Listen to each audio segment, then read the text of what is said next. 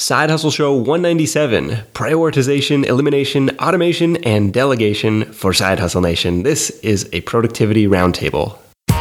Welcome to the Side Hustle Show, where aspiring part-time entrepreneurs learn how to turn their side hustle dreams into reality. Because your 9 to 5 may make you a living, but your 5 to 9 makes you alive. And now, your host, Nick Loper. What's up? Nick Loper here. Welcome to the Side Hustle Show. Awesome episode for you today. I'm joined by not one, not two, but three of my favorite productivity experts to find out what's working today and how we can squeeze more results out of the 24 hours we're all dealt. My guests are Eric Fisher from BeyondTheToDoList.com and the Beyond the To-Do List podcast, Mike Vardy from Productivityist.com and the Productivityist podcast, and Paul Miners from PaulMiners.com and the appropriately named Productivity Podcast. Combined, these guys have hosted 300 plus podcast episodes with some of the brightest productivity minds and the most successful entrepreneurs out there. They represent 3 different countries of time maximizing thought leadership, if that's a thing. I framed this discussion loosely along the lines of the prioritization, elimination, automation, and delegation framework made popular by the 4-Hour Workweek. But stick around to hear how these guys map out their days, their weeks, their years, the tools they use to get more done, and some of their best productivity hacks for side hustlers. Grab the free PDF highlight reel at sidehustlenation.com/roundtable.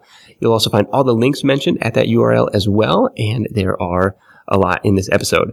Before we dive in, let's take a moment to thank today's sponsor, FreshBooks.com. The all-new FreshBooks makes ridiculously easy accounting software that's transforming how side hustlers, freelancers, and small business owners deal with their day-to-day paperwork. It's been redesigned from the ground up and custom built for the way we work. Visit FreshBooks.com/sidehustle to start your 30-day free trial today. I'll be back to tell you a little bit more about what's new with FreshBooks, plus my top takeaways from this productivity roundtable after the interview. We kick this thing off with a discussion of prioritization and planning, and the first voice you'll hear is Eric Fisher from Beyond the To-Do List. Ready? Let's do it. I will work backwards. I always go big picture first and do seasons. I go from typically a season for me. It really does naturally fit into kind of like quarters or thirds, depending upon what's going on for the year. And I look at it that way. So it's like, okay, what's the big thing that I have to cross the finish line successfully with? And then what does that look like moving backwards from that finish line to where the starting line is? And what does that season look like? What are all the components that make up that season in terms of weekly and monthly milestones towards that project or that event? It could even be just that I'm going to an event and I want to be fully prepared to get the most out of it, that kind of thing. I always work backwards. And then once I've done that, I will start to say, okay, now what do I need to do to make sure that I don't burn out through that season? And I will take a look at, am I going to make sure that I fit in my workouts? How am I going to be eating healthy? How do I make sure my family sees me and sees enough of me, but not too much of me? Okay. That's kind of the approach I take. Do you do annual goals, or are you kind of really strict on this? I'm going to do 3-4 month goals along the lines of like the 12-week year. Annual goals are nice. I personally feel a little bit overwhelmed when I look at that. I would rather do it in shorter bursts and say, what is it I want to get done in this amount of time? That's just me, though. I think it works great for other people. And then in a weird quirk, I don't have a problem saying, hey, I want to be at this place in 2 years, 3 years. So I don't know why I kind of skip over the 1 year. I probably should revisit that. Okay, so you're taking big picture. Here, this is my 5-year plan, and here's what I got to do on a quarterly basis to get there. Mike, what do you think about that? I'm more of the guy that looks at year to year. And I think it's based on the experience that every year I'm in a completely different place than I was at the start of the year. Yeah. So when I set up my year, and my year's already started, by the way. So, I start my year in September. So I choose 3 words to represent my year. Why is that? Why is September and not January? Because first off, it balances nicely with my kids, their school year, which is great because I'm the stay-at-home dad. So by doing this, I kind of wrap up the year in July and August, home with them. I'm doing less stuff at that time. Okay. And then September just makes a lot of sense for that. Plus, and I wrote a book about this a couple of years ago called The Front Nine, How to Start the Year You Want Anytime You Want. I believe that January is a bad time to start the year because everybody's starting their year. The gyms are full. maybe it's just you and Eric that go through this because you've got Thanksgiving in November and then the Christmas holidays. And then it's like, okay, it's January 1st, time to do something awesome. Like, what's your awesome thing you're going to do? Paul, you and I don't have that problem. We don't have Thanksgiving at that time frame. But I just find that January is just a bad time of year to you're not the highest form of energy, whereas I think September you are. So I pick 3 words that I want to embody over the course of the year. And then what I do is that from there is I'll pick monthly themes. I call these monthly themes. And if I'm taking on projects or aspiring to goals and they don't hit 2 of those 3 words, if 2 of those 3 words don't fit in with those goals, then I don't do them. What are your 3 words for this year? My 3 words for this year are redesign, rebuild, and reclaim. And it's odd because normally I go up a letter in the alphabet every single time. So last year it was helpfulness, harmony, and health. Okay. But I was inspired by, I don't talk about this too much, I'm a bit of a closeted pro wrestling fan. Maybe not totally closeted, but I knew that. Come on. You knew that. So one of the wrestlers, his name's Seth Rollins, and his slogan now is redesign, rebuild, reclaim. And I said, I'm stealing that because a lot of what's been going on with my work has involved, and my life, is just a whole reshuffling of things that I never would have thought possible even a year ago. And the nice thing about the words is that they embody not just work stuff, but home stuff. So we're talking about possibly homeschooling the kids now. So that's going to be a bit of a redesign. In terms of Productivityist, and Paul and Eric, you guys know this, is I was definitely more app focused when I first started out. And now we're getting rid of that. So that's more of a redesign thing. And I've got a whole theme about doing the website over again. That's actually the focus of this month, is to get that plan going.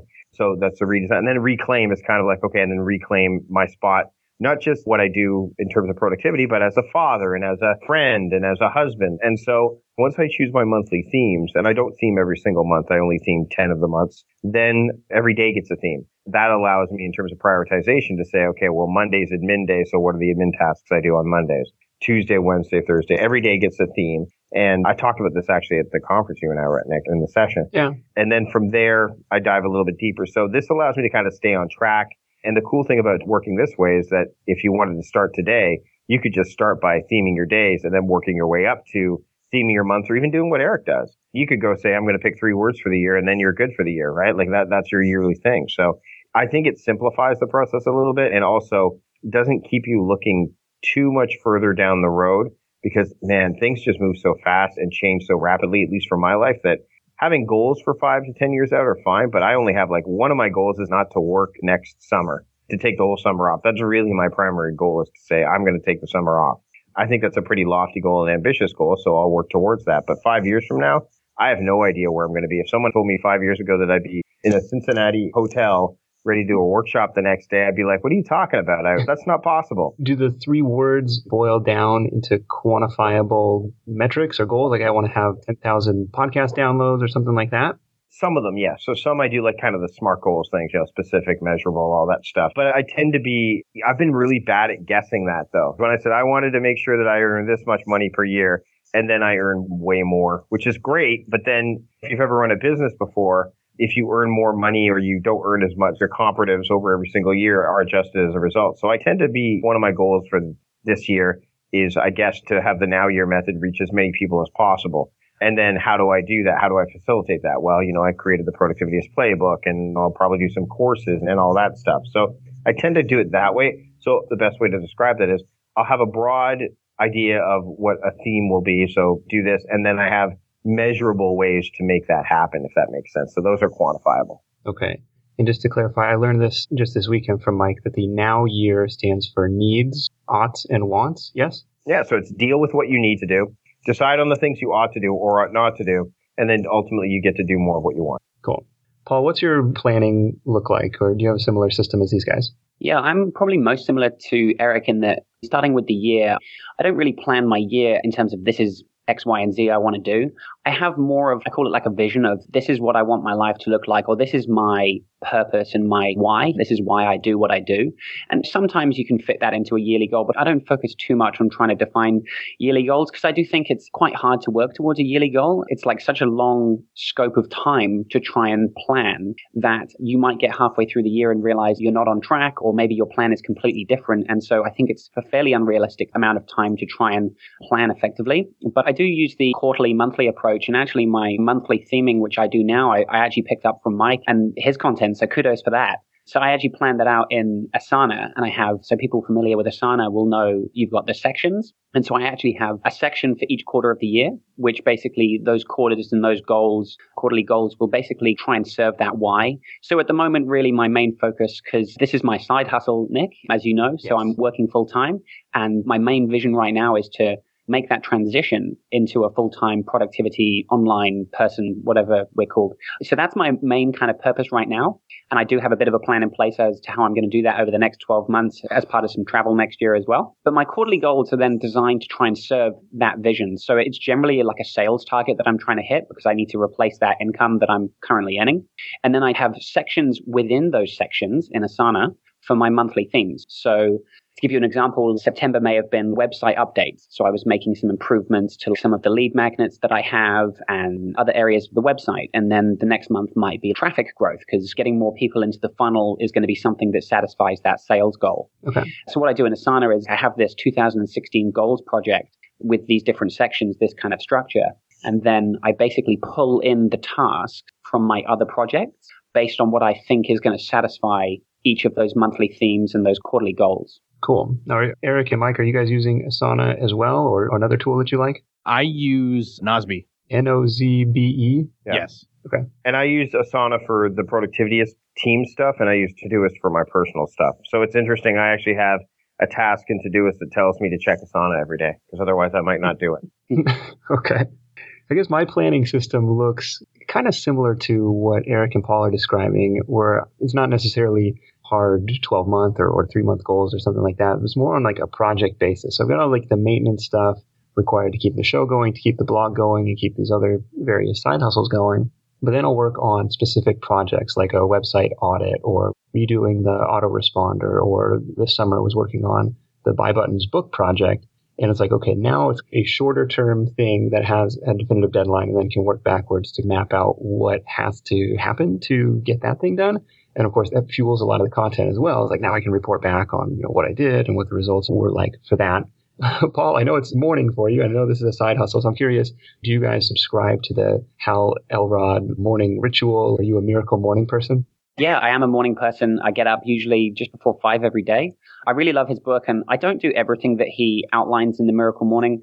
I used to be, after I first read the book, a lot stricter in terms of I would get up and I'd spend some time meditating, and I even doing the journaling and a few of the other exercises that he recommends. Now, though, I actually just start my day usually with email. And I know there's conflicting opinions around whether you start with email or not. And I think it comes down to personal preference, to be honest. But I like to start with email just to kind of clear the inbox. And it also helps me to identify a few other priorities for the day if there is anything particularly urgent or important in the inbox that I need to address. But my miracle morning or my morning routine actually changed when I switched jobs last year, because now I work on the other side of Auckland. And to beat the traffic, I have to leave pretty early because I just do not want to spend unnecessary time in the car.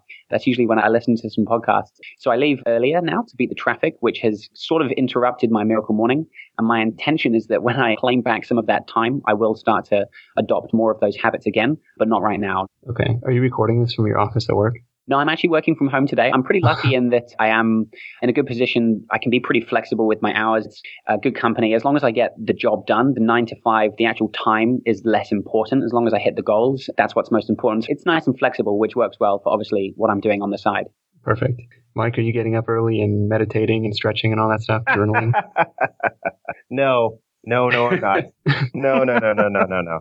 No, I am what Dr. Michael Bruce would call, he's the author of The Power of When, which is a new book that's a fairly recent book. I am a wolf, so I don't get up until probably about 7:30, 8 o'clock. I have my morning routine, which is critical, and I think anybody should have a morning routine just to get the juices flowing in the morning. But I have an evening routine as well that kind of sets me up so that when I'm done my morning routine, I can just get to work, because my brain is just, I'm not wired that way. And I've had conversations with all of you about the idea of fighting your body clock. And there are some scientific studies that have proven that genetics predetermine what your chronotype is.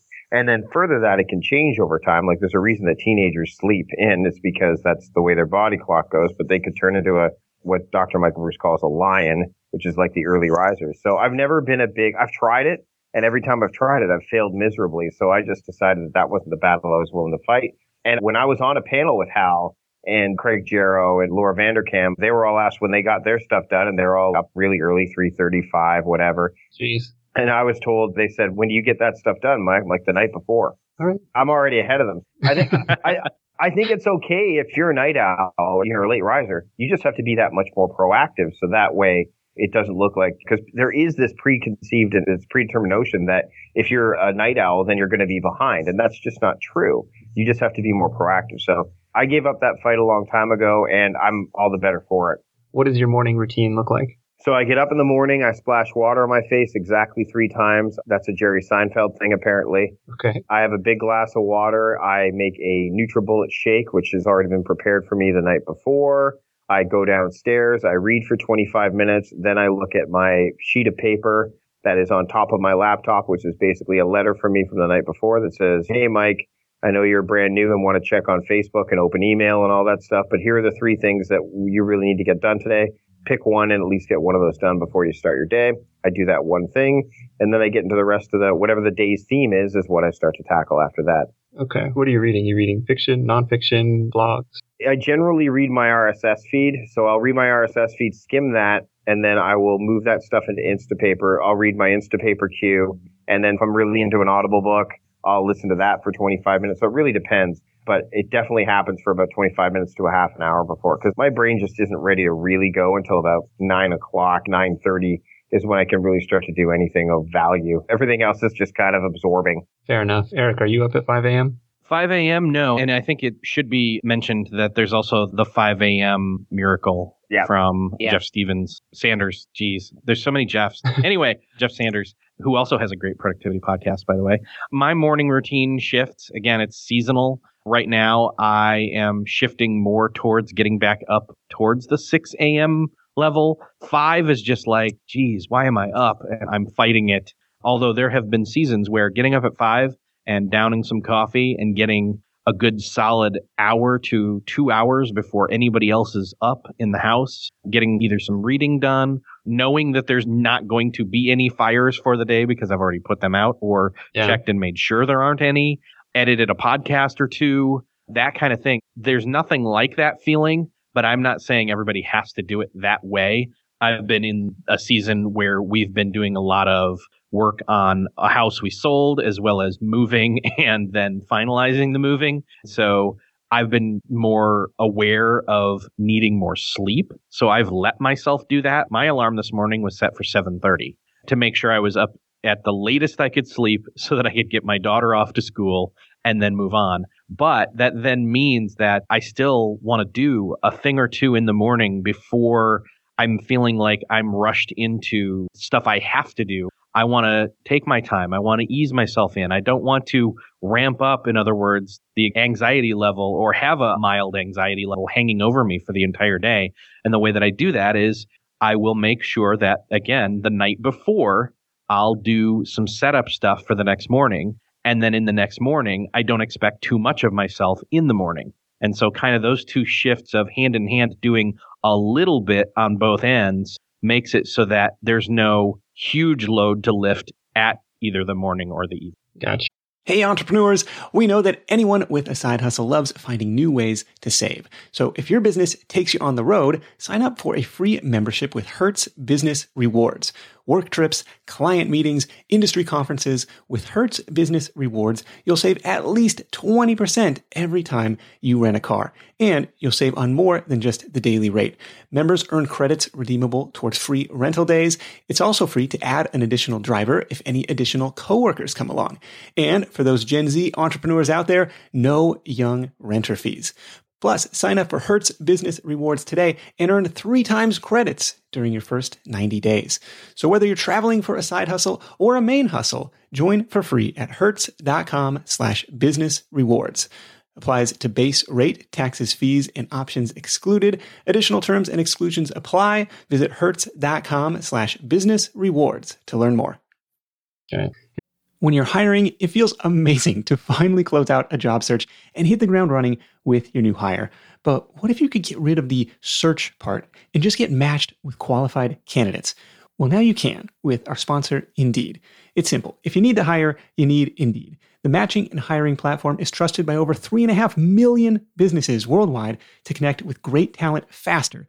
And 93% of employers agree that Indeed delivers the highest quality matches compared to other job sites. For my next hire, I'm using Indeed to tap into a talent pool of 350 million unique monthly visitors.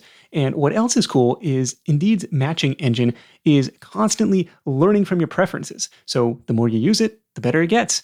And how about this? Side Hustle Show listeners get a $75 sponsored job credit to get your jobs more visibility at Indeed.com/sidehustleshow. Just go to Indeed.com/sidehustleshow right now and support our show by saying you heard about Indeed on this podcast.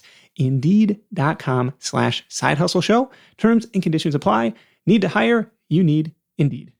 I think that was probably the biggest takeaway from all of Hal's podcast tour that he did in promoting the book was 90% of us wake up at the last possible minute that we can and still make it to work on time. Like we get up because we have to and not because we get to. And just a tiny mental shift, even if it's just half an hour to invest that time in your business, invest that time in yourself, I think is setting yourself up for a more positive day because all of a sudden you're a little bit more proactive instead of reactive.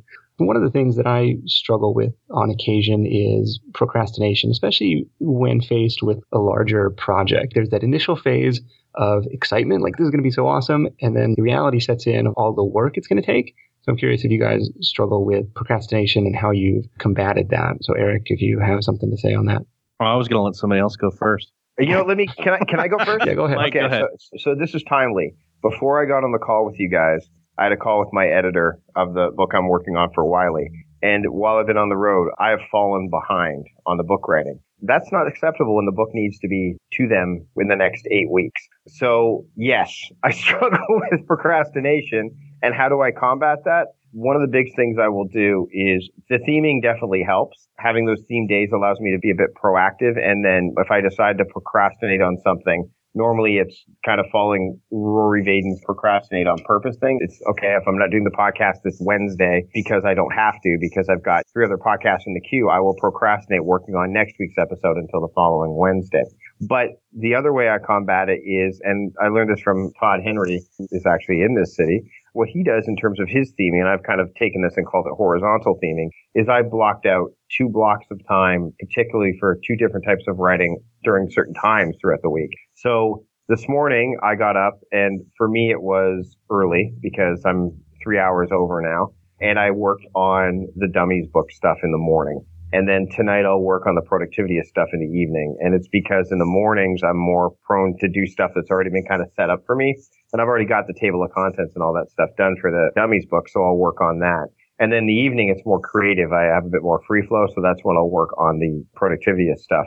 So to kind of sum up, when I find that things are falling behind, I will go with this horizontal theming approach of saying, okay, I need to make a commitment to myself to do this exact type of activity, and I will block out time to do it. And that's the only time I really block out specific times to do it, because otherwise I just would feel too hyper-scheduled. What's the new book and when's it coming out? Okay, so the Dummies book, provided that they still are happy with me.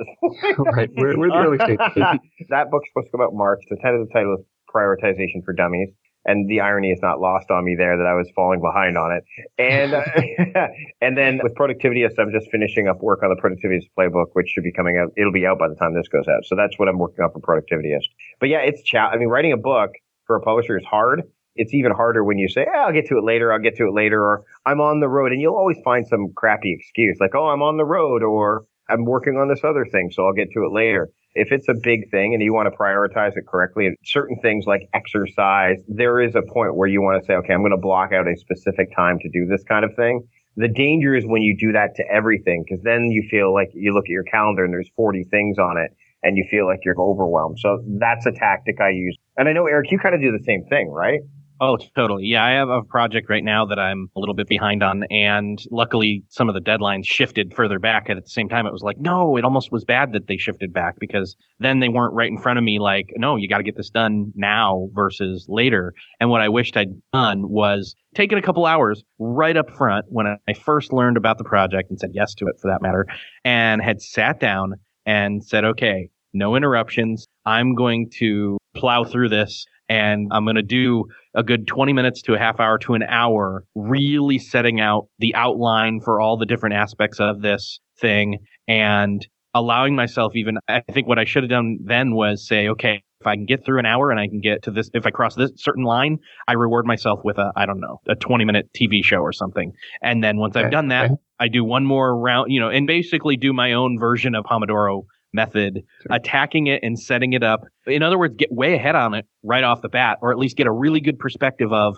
okay, the pre-work work is now done, and now it's the work that needs to be done. And how do I parse that out and move forward, or every other day, or what is the acceptable rhythm of this project? It's going to be different for every project, but is it a daily thing that you quote unquote write your 1,000 words a day? Or is it at these 2 to 3 times a day I've actually specifically calendared for this work that has to be done for each of those time chunks? And is it realistic to do that plan? Sure. Paul, what have you found is an effective way to combat procrastination? Yeah, I don't know if this is a bit of a cop-out answer, but I don't struggle that much with procrastination. Come on. Maybe just my definition is wrong or different, because there are definitely things that I put off, but I'm actively choosing to put them off because I'm prioritizing other things. And maybe that's my cop-out right there. But I'm the opposite to Mike in that I do schedule quite a lot in terms of the activities that I'm working on and the tasks that I want to get done. And I find, for me anyway, that works really well because I know I've got like a set amount of time dedicated to getting a specific task done. It holds me accountable. And I kind of view it like with your calendar, most people, or a lot of people use it for scheduling phone calls, meetings, things that are set in stone to happen at a specific time. And so I've tried to adopt the mindset of if I put an activity in my calendar, I'm going to treat it like a meeting or a phone call. So at 10 o'clock, I need to show up and start writing that blog post or do whatever I need to do. And for me, that commitment on the calendar really helps me to filter out everything else, put Facebook away, stop getting distracted by everything else, and just sit down and do the work for that amount of time. Obviously, there is a bit of a challenge there because you need to think about how long do I need for this piece of work? And it's not always easy to get that right. So I err on the side of budgeting more time than I need. So something that I think might be quick, like a 30-minute thing, I'll sometimes even schedule like a whole hour for. And if I finish sooner, I can then juggle around my calendar as I need to fit other things in. I found that helpful too, kind of making an appointment with myself or making a meeting with myself to get something done on the calendar. Eric, do you have an example of a task you eliminated in the past 12 months, kind of going back to the 4-hour work week, elimination, automation, delegation framework? Here's what have you found that just wasn't worth your time to keep doing? Oh, gosh, a lot of stuff. What's funny is for me, for a social media guy who also does productivity and doesn't see that there's a problem between the two, other than if you use social media too much and you shouldn't be, then you're not doing what you should be. Unless, again, that is your job. But that's the thing I've eliminated, or at least mostly eliminated, is constantly checking my own personal social media stuff all day, every day, because it doesn't yield anything. Now, that's not to say it doesn't yield anything, but in other words, I've translated the checking your inbox for email scenario over to every other social inbox and gotten way more intentional about it. So do you schedule like just a couple times a day to go on Facebook or Twitter, or what does that look like in practice? Yeah. So first and foremost, it means that in a lot of ways, I've eliminated social from my phone almost completely. That's not to say I've deleted all the apps. What I've done is I've stuck them all in a folder and hidden that back a second or third page away from swiping open to check the weather real quick and then jumping in Facebook. So putting those barriers in place first and foremost. And then, yes, having a scheduled time to say, okay, go in and check all. In fact, checking everywhere for about a half hour in the morning after a certain amount of things have been done. So it's actually like a 9 or 10 o'clock, depending upon what day it is, ritual. Okay. And then again, mid to late afternoon. And then I'll allow myself one more time in the evening. And I try to stick with that, although there are days where it's like, hey, I've gotten everything done. I'm just going to mess around on Facebook. You kind of position it as an award or reward. I've set it up as a reward because we get so many dopamine hits from doing it. Why not make it be something that, hey, I've done a bunch of work. Now I get to go do that. Okay. You know, that's my approach. All right. I like that. Mike, what about you for an example of a task you've eliminated? Oh, what haven't I eliminated lately? Oh, man. Social is, I got to say, Eric, you pointed me in this direction with Agorapulse with social. I've eliminated a lot of that stuff. I still engage with it, but I only engage with my stuff. I have somebody kind of helping with the social stuff on that ground. What was that word you just said? Agorapulse is the name of the thing. Agora Pulse. Right, Eric? That's how you say it, right? Agorapulse? Yeah, that's it. Yeah, it's a social media management app. I guess the better way to put for me is I've eliminated and or consolidated. I think that's probably the better way to put it, because I still do my own social updates, but I kind of batch them like Eric does, but I have somebody else that's learning how to do that, so that all I will have to do is today, for example, I took a picture of myself in front of Skyline Chili and said, hey, the first time, like that's me doing that, right? Because I want some authenticity behind it. Sure. But the other thing that happened, and again, you guys are getting this right as I'm in the middle of this travel spell, is I talked to my wife and I just said, you know what? You're going to be my operations manager now. You said you wanted to do it. That's it. I'm done. Because it gets to a point when you start doing this stuff where if you're the person that's the content provider and it's your intellectual property and all that stuff, you eventually get to a point where having virtual assistants are fine. And I do have some virtual assistants, but I need somebody to manage the virtual assistants. You know what I mean? And my wife, because she's distanced from the content, she's the type of person that says, you know, I have no idea why. I mean, what you do is great, but I just don't get it. And I said, that's great. So you do this job then, and you can handle all the operational stuff. So I'd say that that's kind of where I'm getting better at that, but that's the big things I've been eliminating lately and or consolidating. Paul, what about you for something that you've eliminated? Yeah, something specific that I've eliminated in the last 12 months is my podcast editing. So I obviously was doing it all myself in GarageBand, and for a while I was using a VA to do all that. I trained her up on how to edit the podcast and, just drop in the intro, drop in the interview, each sides of the conversation, and then type up the show notes with the links and things like that. Now, actually, my wife Haley's helping me with that. So it's really nice to have that off my back so I can just finish an interview, put the files into a Dropbox, record a quick intro, and I kind of just copy all the notes into Asana, and my wife can just look after that and get all the editing done and have the show notes ready to go as well. So literally for me, when I commit to doing an interview, all I need to do is spend like an hour or so, or maybe an hour and a half, taking into account the scheduling and things like that. But really just spend an hour doing the interview, and then everything after the interview is done is pretty much taken care of for me. So that's really nice to get that off my back. And then I occasionally, as part of my weekly review, I'll go through my projects and look at my different projects and different tasks that I've got and just decide if that's something I want to keep there or not. Because sometimes I'll drop in ideas into Asana of like, okay, this is something quite cool I could do on my site, or maybe like a blog post that might be quite nice, or it's kind of a holding bay for lots of different ideas. And maybe once a week, I'll just review everything. And I often just change my mind. And now I've slept on this, or now I've had the time to think about it. I've decided this isn't important. I'm just going to take it out and just completely not do it.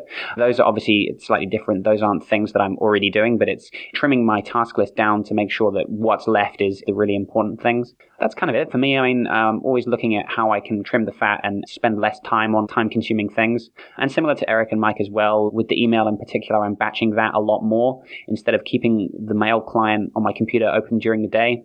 I start with email first thing in the morning and then generally check in maybe around lunchtime and then briefly in the afternoon as well.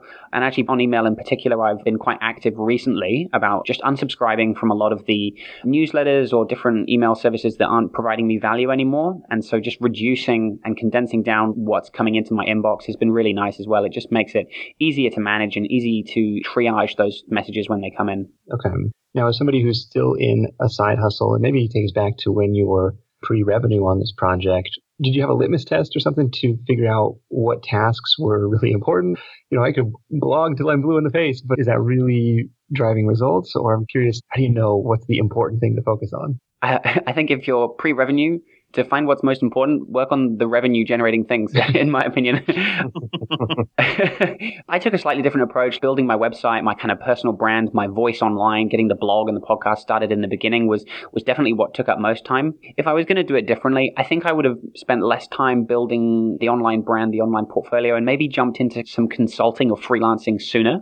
Okay. It's really only something I've started in the last 6 months or so, which is a very quick way to get revenue in the door. And not to say that obviously if you want to eventually productize your service and have the real passive income from products and things, then you do need that online brand and the blog and all the content marketing that comes with it. But if I was going to do things differently, I think I would go back and to get to pre-revenue sooner, probably focus on consulting or freelancing quicker.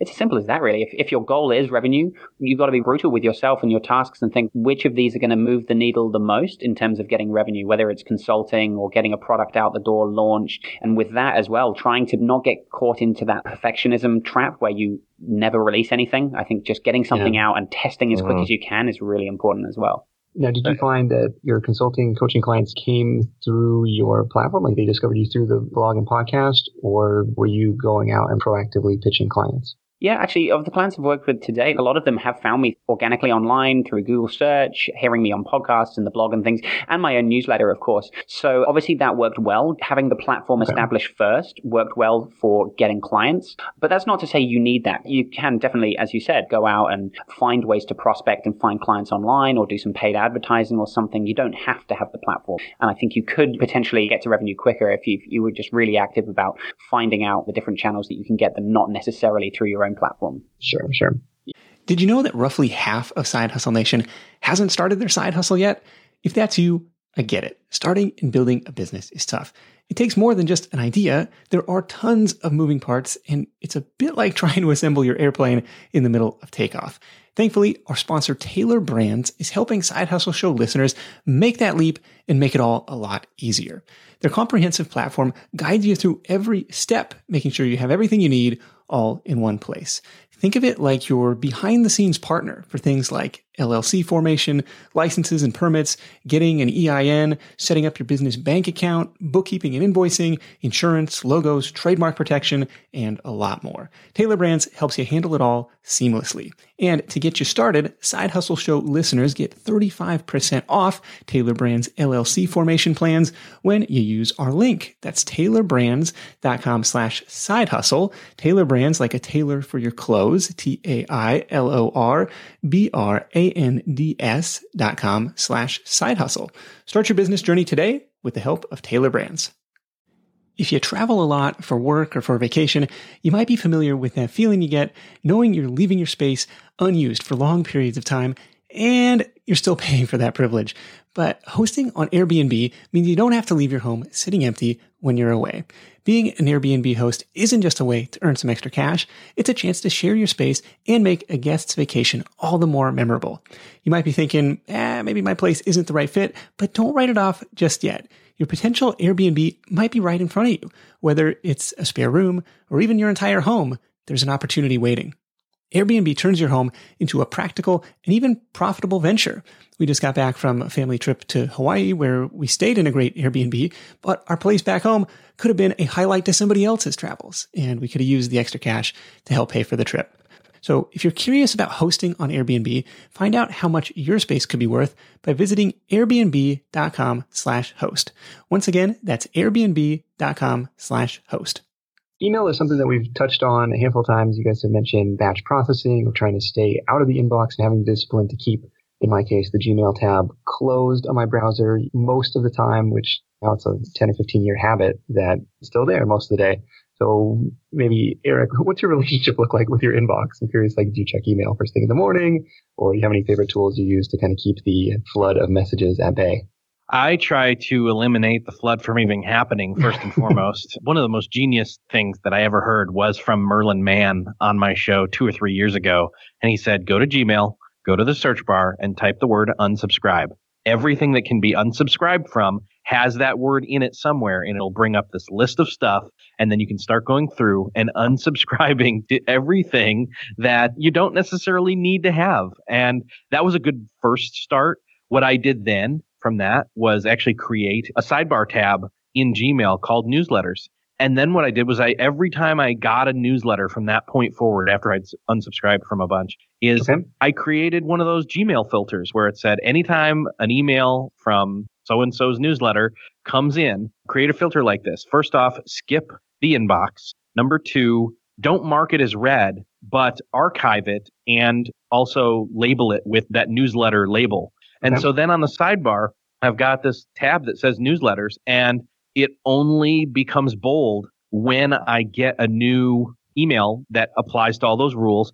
And next to that, it'll tell me how many there are all in all. And so I won't go in there unless it's my newsletter checking time of the day, whether that's in the morning the next day, if I didn't do it the night before, or that kind of thing. And as long as I've pared down what I'm actually getting newsletters from, or deals sometimes, and you could create a whole other one that's called deals if you want to not have to sift through. But anyway, by creating that order and that automation of that order, my inbox, the actual inbox, becomes much less flooded. It's more or less people actually trying to talk with me or respond to me and vice versa. So that's my big tip there. That's pretty good. Mike, do you have a similar system, or what do you use? I use some tools, but largely what I do is it really depends. When I train people, it depends too. But I have SaneBox. I use SaneBox to kind of distill that. So I could say, hey, you know what? I'm going to move these things so that I don't see them. So my Sane Later box will pile up, kind of like the newsletters. That's where they all end up going. And then that way, for example, as I'm traveling, I have, I think, like 75 emails that are in my inbox. And most of them are from, actually almost all of them are from either today or yesterday. They're sitting in my main inbox, and my Sane Later inbox is much fuller, and I can go take a look at that whenever I want.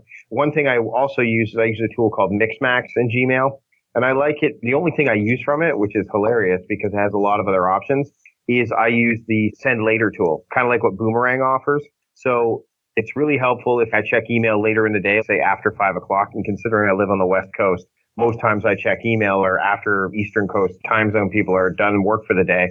I'll schedule it to go out the next day. And that way it looks like I'm actually responding to it at that time. So that way I create this nice little boundary around, hey, when does Mike actually send email versus when does he actually read it? So there's a few of those tools I use. And then another thing I've done with clients, especially those who don't use a task management tool like all of us do, and they want to live in their inbox, is I'm like, listen, let's just get things out of the inbox because the inbox is just a mysterious mess. Let's create 5 to 7 folders in your sidebar and name them after the days of the week. So Monday through Sunday. And then if you get an email, all you have to decide is, when am I going to deal with this? If I'm going to deal with it today, well, what is today? Oh, today is Wednesday, then drag it to the Wednesday folder. And that way you keep your inbox free and clear. And then you can go in and look at whatever folder it is that represents the day of the week and tackle those emails next. So it's kind of a way to begin that kind of workflow, because a lot of the stuff we're talking about are processes and workflows. And that's what we want to do, is build some framework surrounding it, because once you start doing that, then you're going to start to have that freedom that you desire. Okay. I'm still working for an email system that works for me and have the willpower to not go in there all the time. So Eric, with the filters, I think that's a pretty cool automation. And I've got that set up for like the Groupons and the daily deals and the travel stuff that comes through, and even banking statements. It all gets dumped into a folder. I never have to see it. Any other super cool automations you have set up with Zapier or with IFTTT? Well, IFTTT, so if this, then that, I have a cool recipe that I use that's tied into Twitter. And what I do with it is, say I'm going through my Twitter stream or one of my Twitter timelines that I've set up, and I see something cool and I'm like, well, I could either click on this link and really dive deep into it and read the article, or I can click favorite, and then it automatically, through the system, sends me an email from if this, then that to my email. And again, doesn't hit the inbox. It goes over to an if this, then that tab or folder or filter or whatever you want to call it on the sidebar. And then again, I've curated and collated it to a point where it's nice and easy to go through and look at later, but not right now. Okay. So it's like, hey, this headline looks compelling. I want to read that later. So you just hit the heart button and it automatically hits your inbox. Yeah. It's like sending the distraction squirrel to a cage to deal with later. Okay. I like that one. What about you, Paul? Yeah, I have a couple automations that I'm particularly proud of. Firstly, on the Mac, I use Hazel for automatic document organization. And in particular, that's with managing invoices and receipts that I get. And it kind of comes back to the email a little bit. But when I get a receipt or an invoice to my email, I can just download the PDF, or if it's the email itself is the receipt, then I can just print the email as a PDF. If those then land in my downloads folder, what you can set Hazel to do is to watch that folder and then apply rules based on the documents that land there. So for example, my MailChimp receipt for my email provider, Hazel will look for the word MailChimp in that PDF. It's going to check that the file is a PDF as well. It then finds the date, the actual invoice date, and it's really clever because you can even specify the format that the date is shown in. So it might be like month, then day, then year. Okay. You can then automatically rename that document, and I name it to like the year-month-day and MailChimp, and then Hazel will automatically move it to a file in my Dropbox where I keep all my receipts. And I have a rule like that for all of the recurring receipts that I get, MailChimp, Zapier, Calendly, all these different services. Okay. And pretty much for managing documents, it makes your accounting a lot easier because you just have to save the file. You don't actually have to rename it. You don't have to move it. Hazel will do all that for you. So that's like a really simple example of something I'm doing with Hazel. And the other automation that I'm particularly proud of is with people booking a time to chat maybe for a consulting call. I do offer get a 30-minute free consulting call with me, and we can learn about each other and I can see how I can help you. I have that on my website. And people can book a time to talk with me. I have Calendly, the button that kind of floats at the bottom of the page. People can book a time. And then what I do is I have a Zapier recipe to basically, when that booking comes into Calendly, create a new deal in Pipedrive, which is where I manage my clients through a sales process. As I'm trying to close a sale, and it's just my own personal tracking, a new deal is created with all the details of that person and any of the questions that I ask as part of that Calendly booking, like what's their Skype name, or what can I help you with, or what challenges are you facing right now? All of that information gets populated into Pipedrive. So it just means I'm not spending time setting up a new deal when Calendly already has that information anyway. So that's like a real nice recipe that saves me quite a lot of time as well. Yeah, that's pretty slick. How much is the monthly charge for Zapier? I think to start at $20 a month for 20 Zaps or something. I think so. Yeah, Zapier can get expensive. That's why a lot of people like to use IFTTT, but they serve different purposes. Zapier is more for businesses, although you can use some of the IFTTT stuff for that. And that's the great thing about all these tools is that there's no shortage of them. I mean, some people use Pipedrive, some people use Salesforce, some people use Instapaper for document management, some people use Pocket, some people use Evernote. There's just so many tools. I think the cool thing is, and this is the dangerous part that a lot of people come across, and I know we've all seen this, is that they try one and then they see the shiny new one that shows up. Like, oh, why don't I try that? Instead of saying, you know what? Evernote's working fine. Let me just stick with Evernote. I think that's a dangerous and a very slippery slope that people can go down. Yeah, agreed. My favorite automation that I had to set up, I felt like Super Ninja when I had this set up. So you could answer a survey on my site, and there were some template survey responses, and say if somebody, it would ping an email to Fancy Hands, a virtual assistant service, and it would say, hey, if somebody filled out a survey, these are the answers that they submitted. Based on those answers, find the correct answer in these templates. And so it's a completely automated thing, whereas before you actually take me going into the inbox and creating these emails, which is super ironic for being like a virtual assistant survey or virtual assistant site. It's been actually pretty cool. And they respond way faster than I did. Their average response time is probably like less than 10 minutes. So it's been pretty cool doing that. Now, you guys have mentioned some virtual assistants, some team members, people helping you out. Paul, your wife's doing the podcast editing. I'm curious what your virtual assistant stack looks like, what your team member stack looks like, who's helping you out, and at what point did you make the investment in hiring them? So, Paul, anybody else besides your wife helping out with the business right now? No, it's just me and my wife. I was working with a virtual assistant. She was a freelance kind of indie virtual assistant that I found on Upwork. It didn't work out for a couple of reasons. Partly my fault. I think I still need to learn to let go of certain things. That's definitely something I need to work on. I'm actually in the process now of trying to find a new virtual assistant. So if anyone's got recommendations of services to check out, then definitely let me know, because I'm looking to offload more tasks. Yeah. I imagine you'll get some calls after this episode. Eric, what about you? So I actually have never had one, and I think I have the same issue that Paul has, where I can't let people take over my stuff. I mean, I have my day job where I couldn't have anybody being there necessarily, although I could at some point in the future. But for the side hustle stuff, for beyond the to-do list, it's pretty straightforward. I don't want somebody else in there because it actually, in some senses, would add more work to the stack. For even if they got some stuff done for me, I'd then still have to take time interacting with them. And then, okay, so you did this, you didn't do this, this person said this, and like, it's almost redundant. And at that point, it's like, why am I paying for this? So I'm sure that's not going to be the case always, but for right now and for a little bit longer, it probably still will be. All right, Mike. So I let go of me doing the podcast a while ago, and my editor's been doing it for, almost 2 years, and I love doing it. So I'm like you, Eric, I was a little bit hesitant, but you guys know who Chris Ducker is, and he wrote the book Virtual Freedom. And one of the things I decided to do is look at those 3 lists of freedom that he talks about. And it's tricky because one of them is easy, like things you don't like to do, but need to be done. Okay, I can outsource that, and I've done that plenty of times.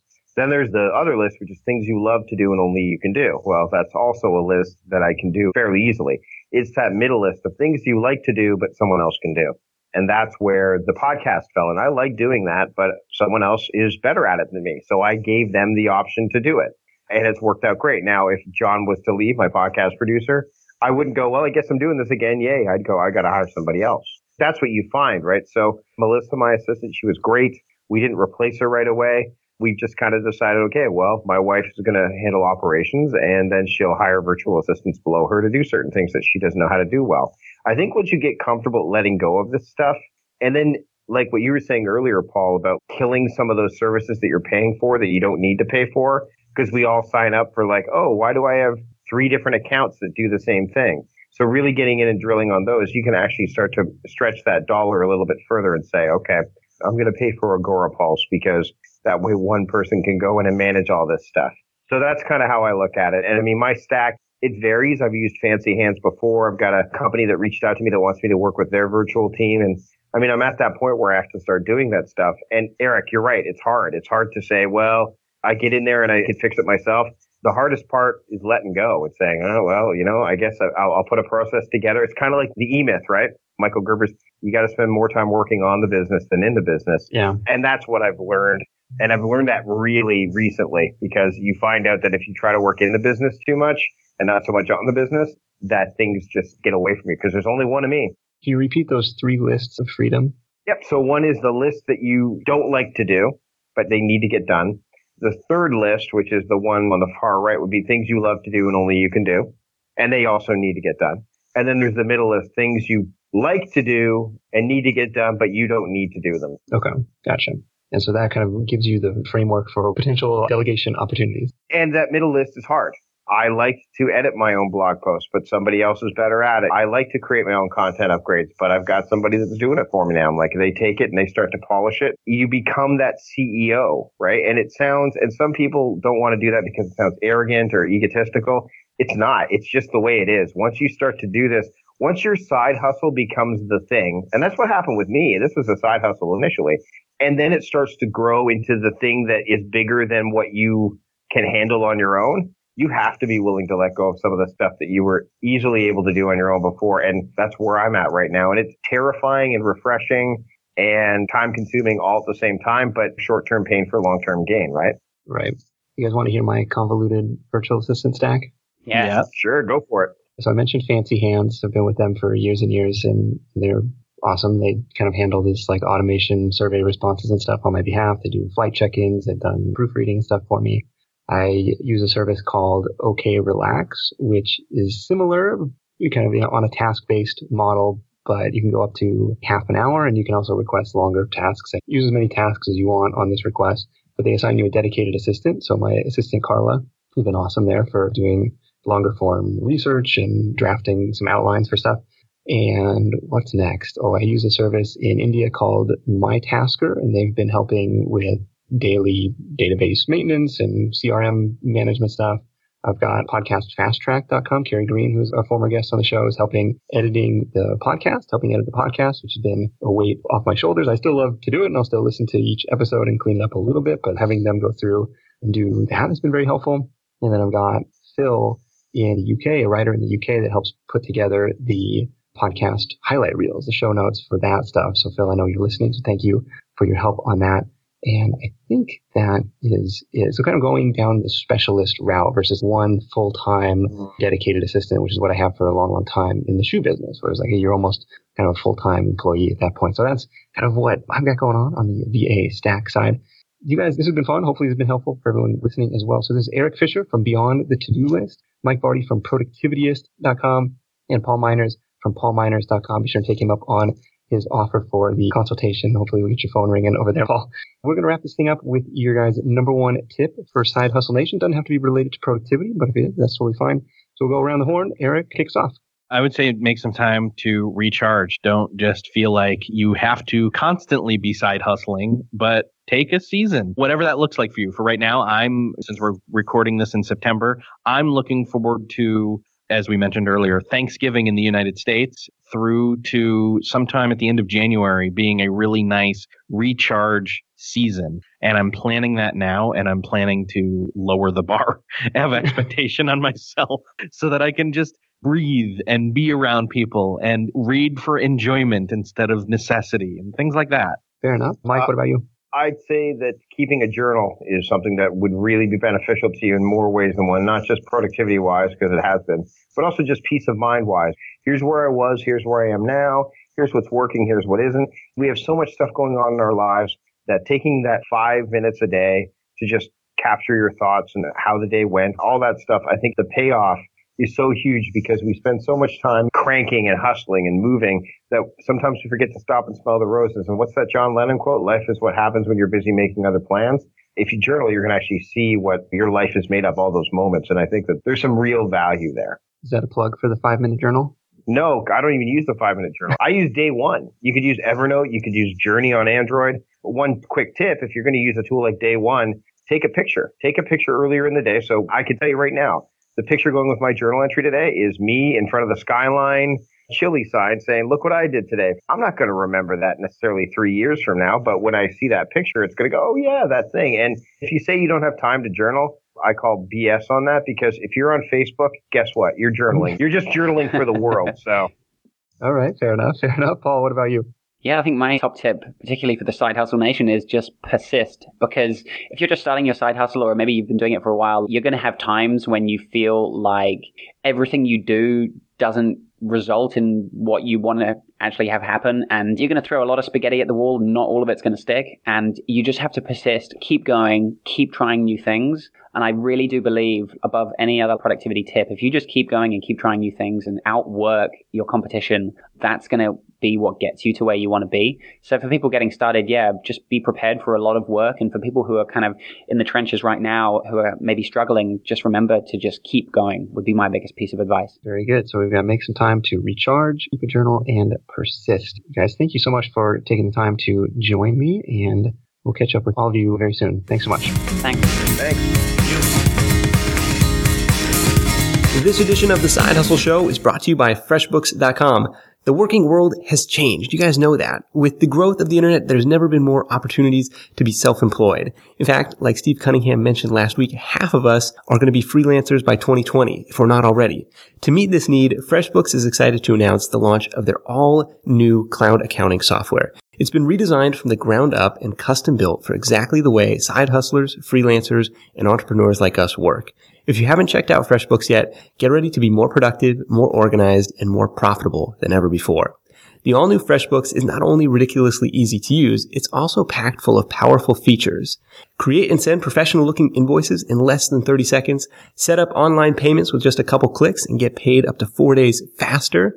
See when your client has seen your invoice and put an end to that awkward guessing game.